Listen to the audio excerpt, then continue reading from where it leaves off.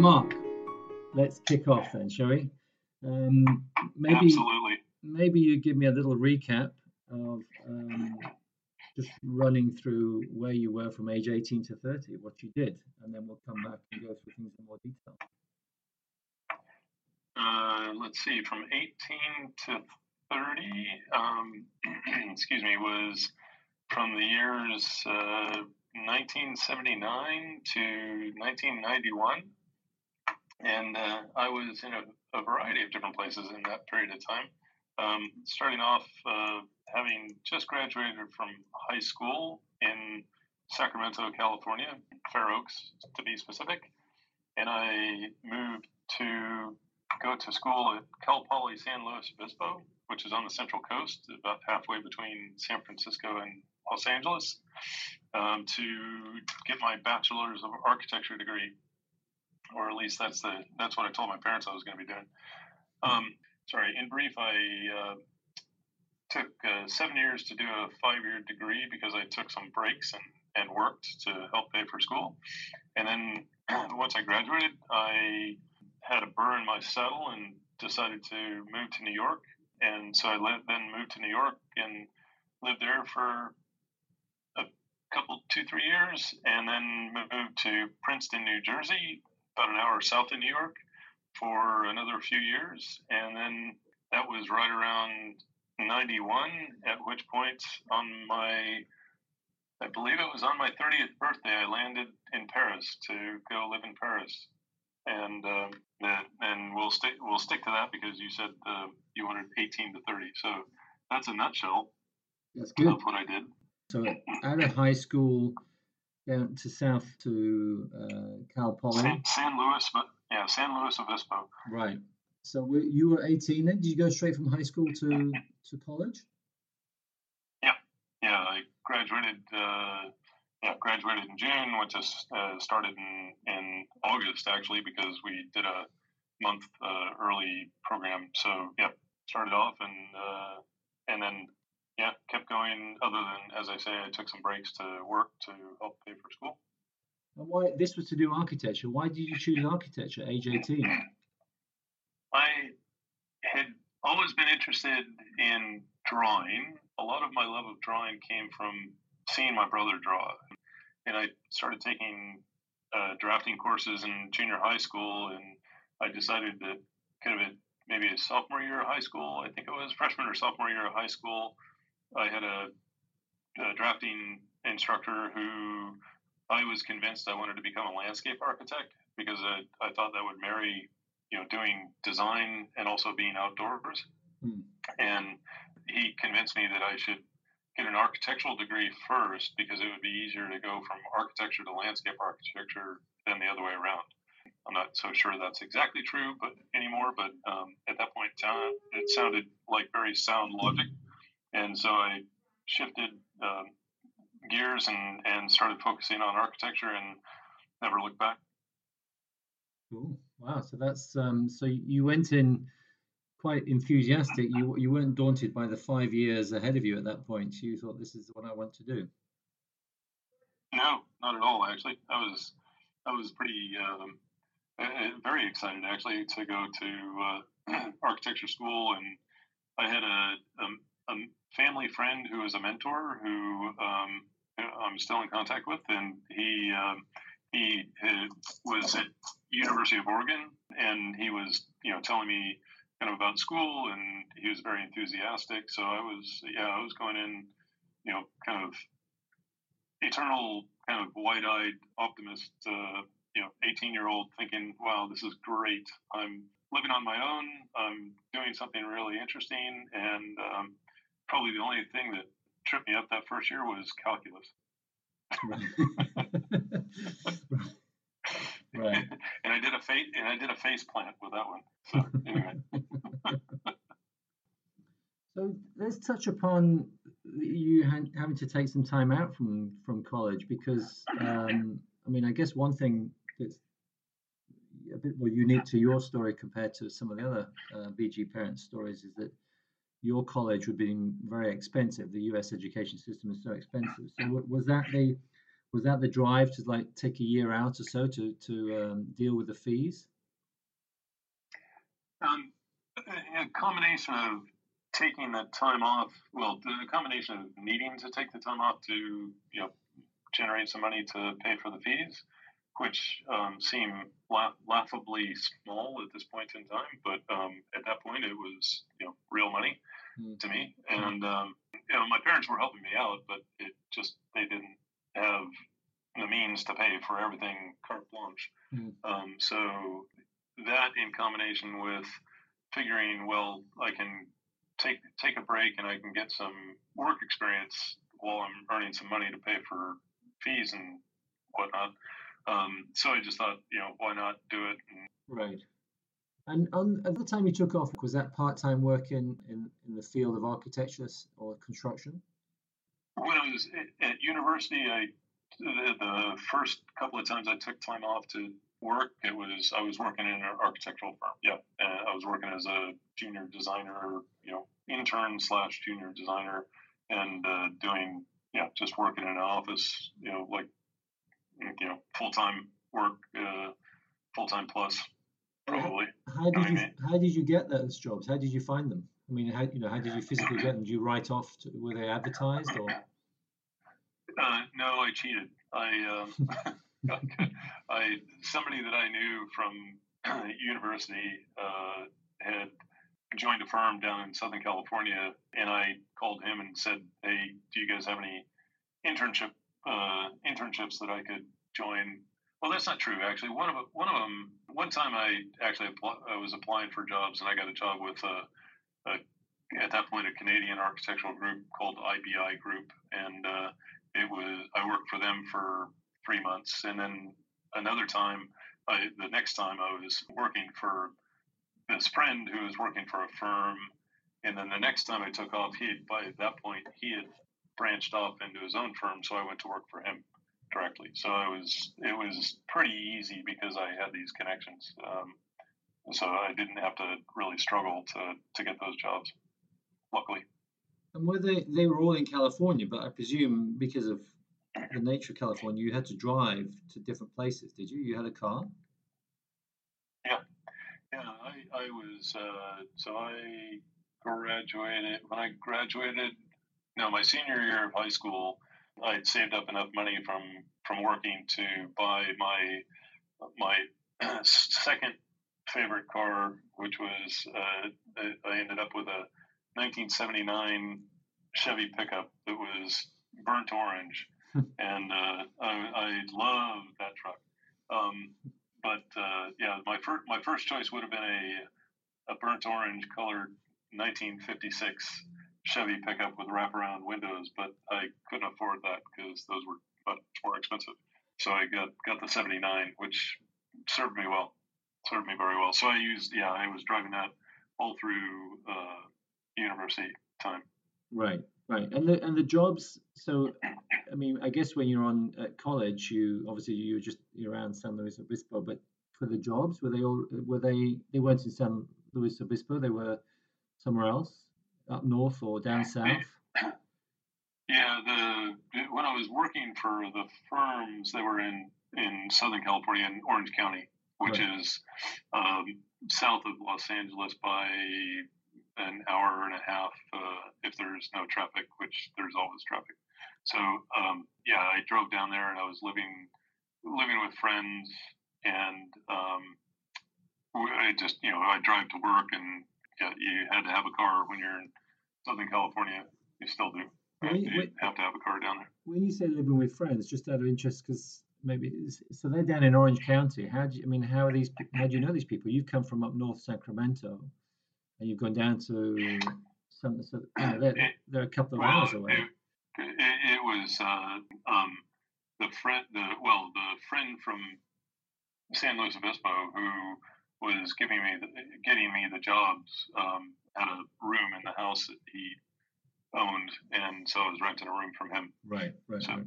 Okay, yeah, so it was easy, okay, relatively easy. right. And we were living, with a couple of other friends from college from San Luis Obispo. So it was all kind of a gang of us living all together.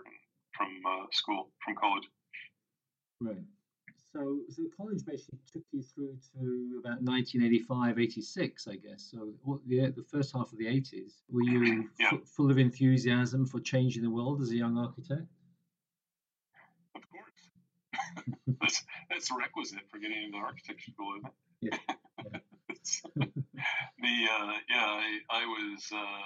It was interesting because I fancied myself, much more kind of interested in design, and that was what I wanted to do. And I, ironically, from this perspective of today's world, I had one professor two professors who were kind of classic, hair, shirt, grill eating, um, you know, uh, green sustainability, type architects, and we would always, kind of joke about them, and all the students would laugh at them and everything else, and I can still remember to this day, thinking about things that we're doing today that they were trying to tell us about back then, and I'm a little kind of like, well, I should have given them a little bit more respect, Yeah. but Yeah.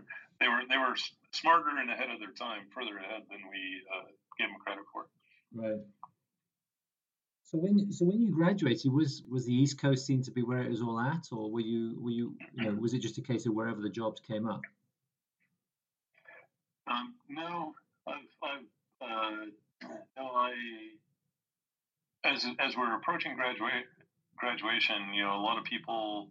So I took a little bit longer because I'd taken the breaks, and so a lot of friends had gone, down to the Los Angeles area, because again, San Luis Obispo is kind of halfway between Los Angeles and San Francisco, and so a lot of people went down to Southern California, primarily Los Angeles, and a lot of people then, it's kind of half and half. It was basically a split. And some half went north to San Francisco, half went south to Los Angeles, and because there was no work in San Luis Obispo to speak of, and I kind of was thinking about it, and I was thinking, what do I want to do? And I don't know, I got a harebrained idea that I wanted to live in a real city, and so I decided that if I'm going to live in a real city, I'm going to live in a real city. So I decided at that point I was going to move myself to New York and make a go at it, and just see what happens. And if it works, it works. If it doesn't, I could always come back to California. So I moved on spec to New York in January of '87. It was that first bad idea, moving to New York in the middle of winter.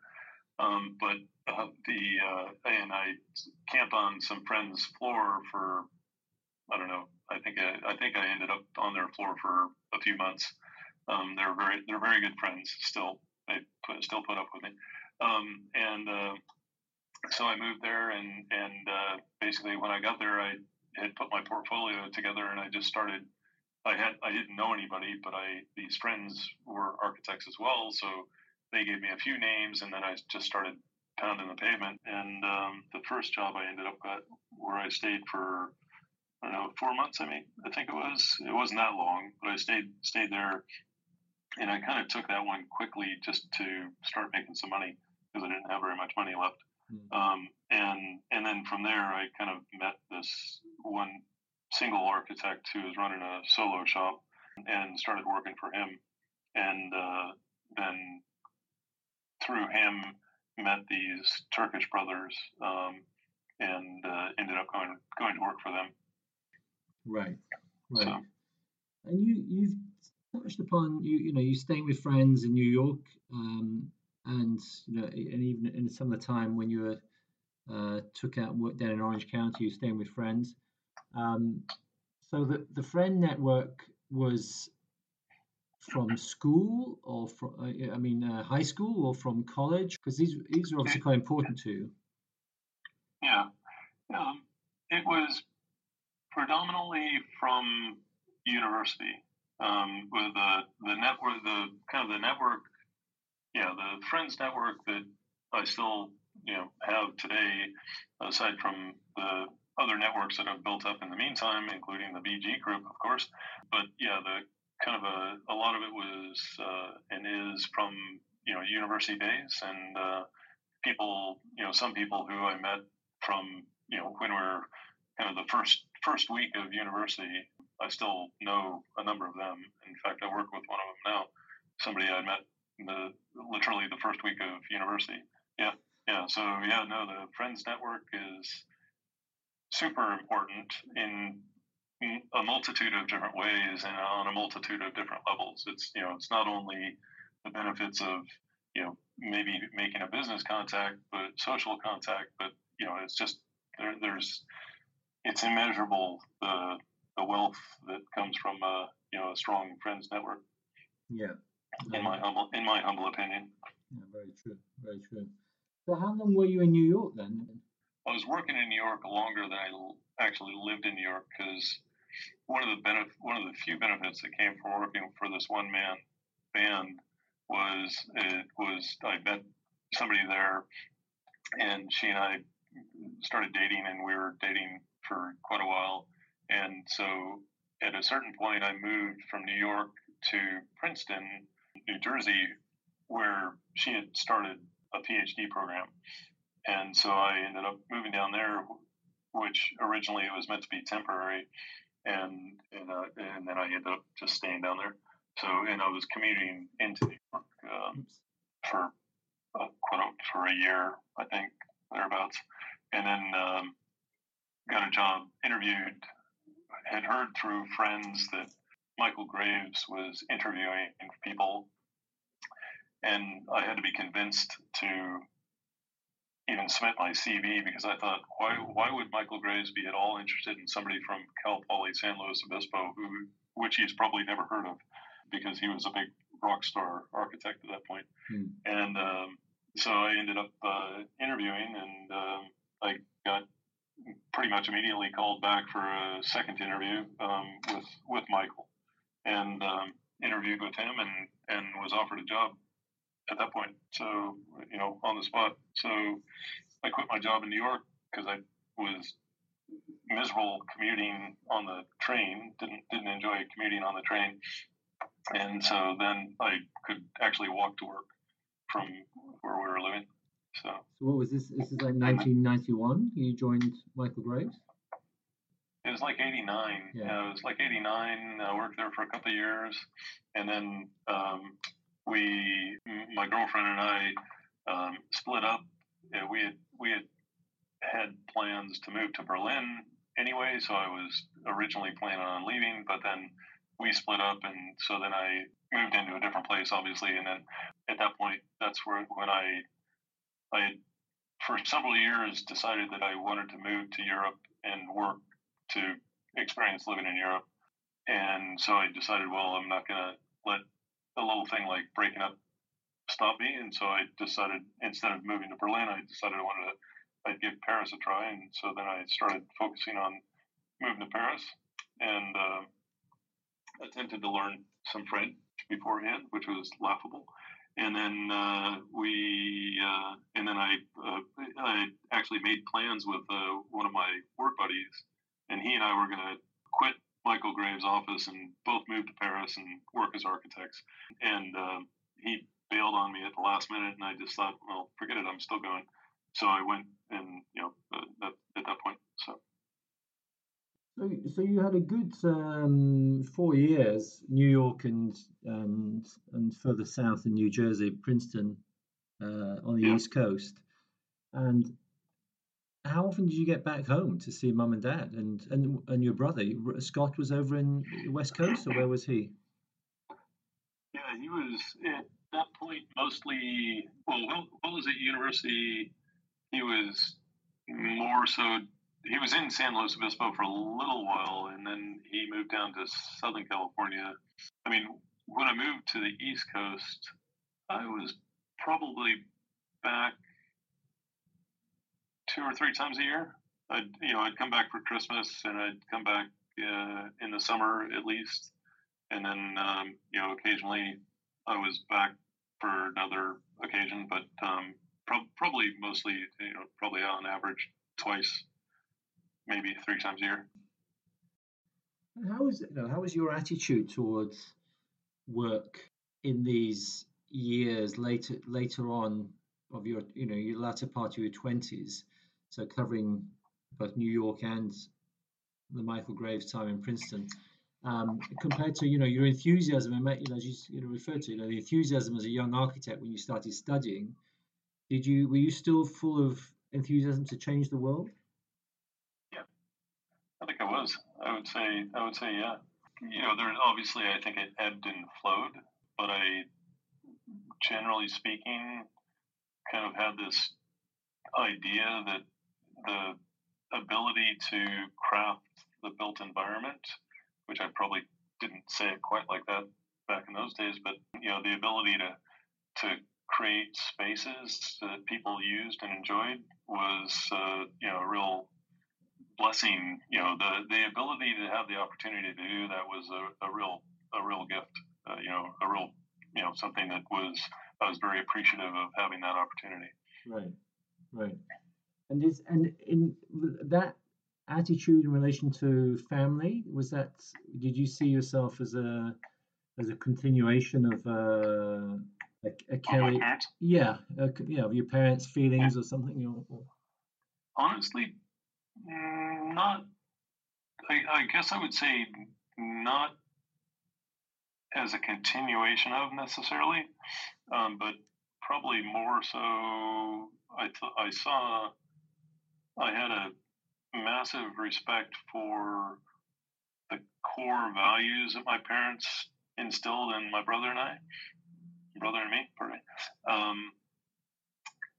But wanted to live a different life than they lived necessarily.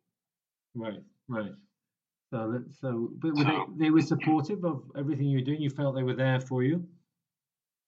Oh yeah, yeah, without question. I mean, they complained because when I first told them I was going to move to New York, their reaction was, "Oh, that's so far away," and little did they know.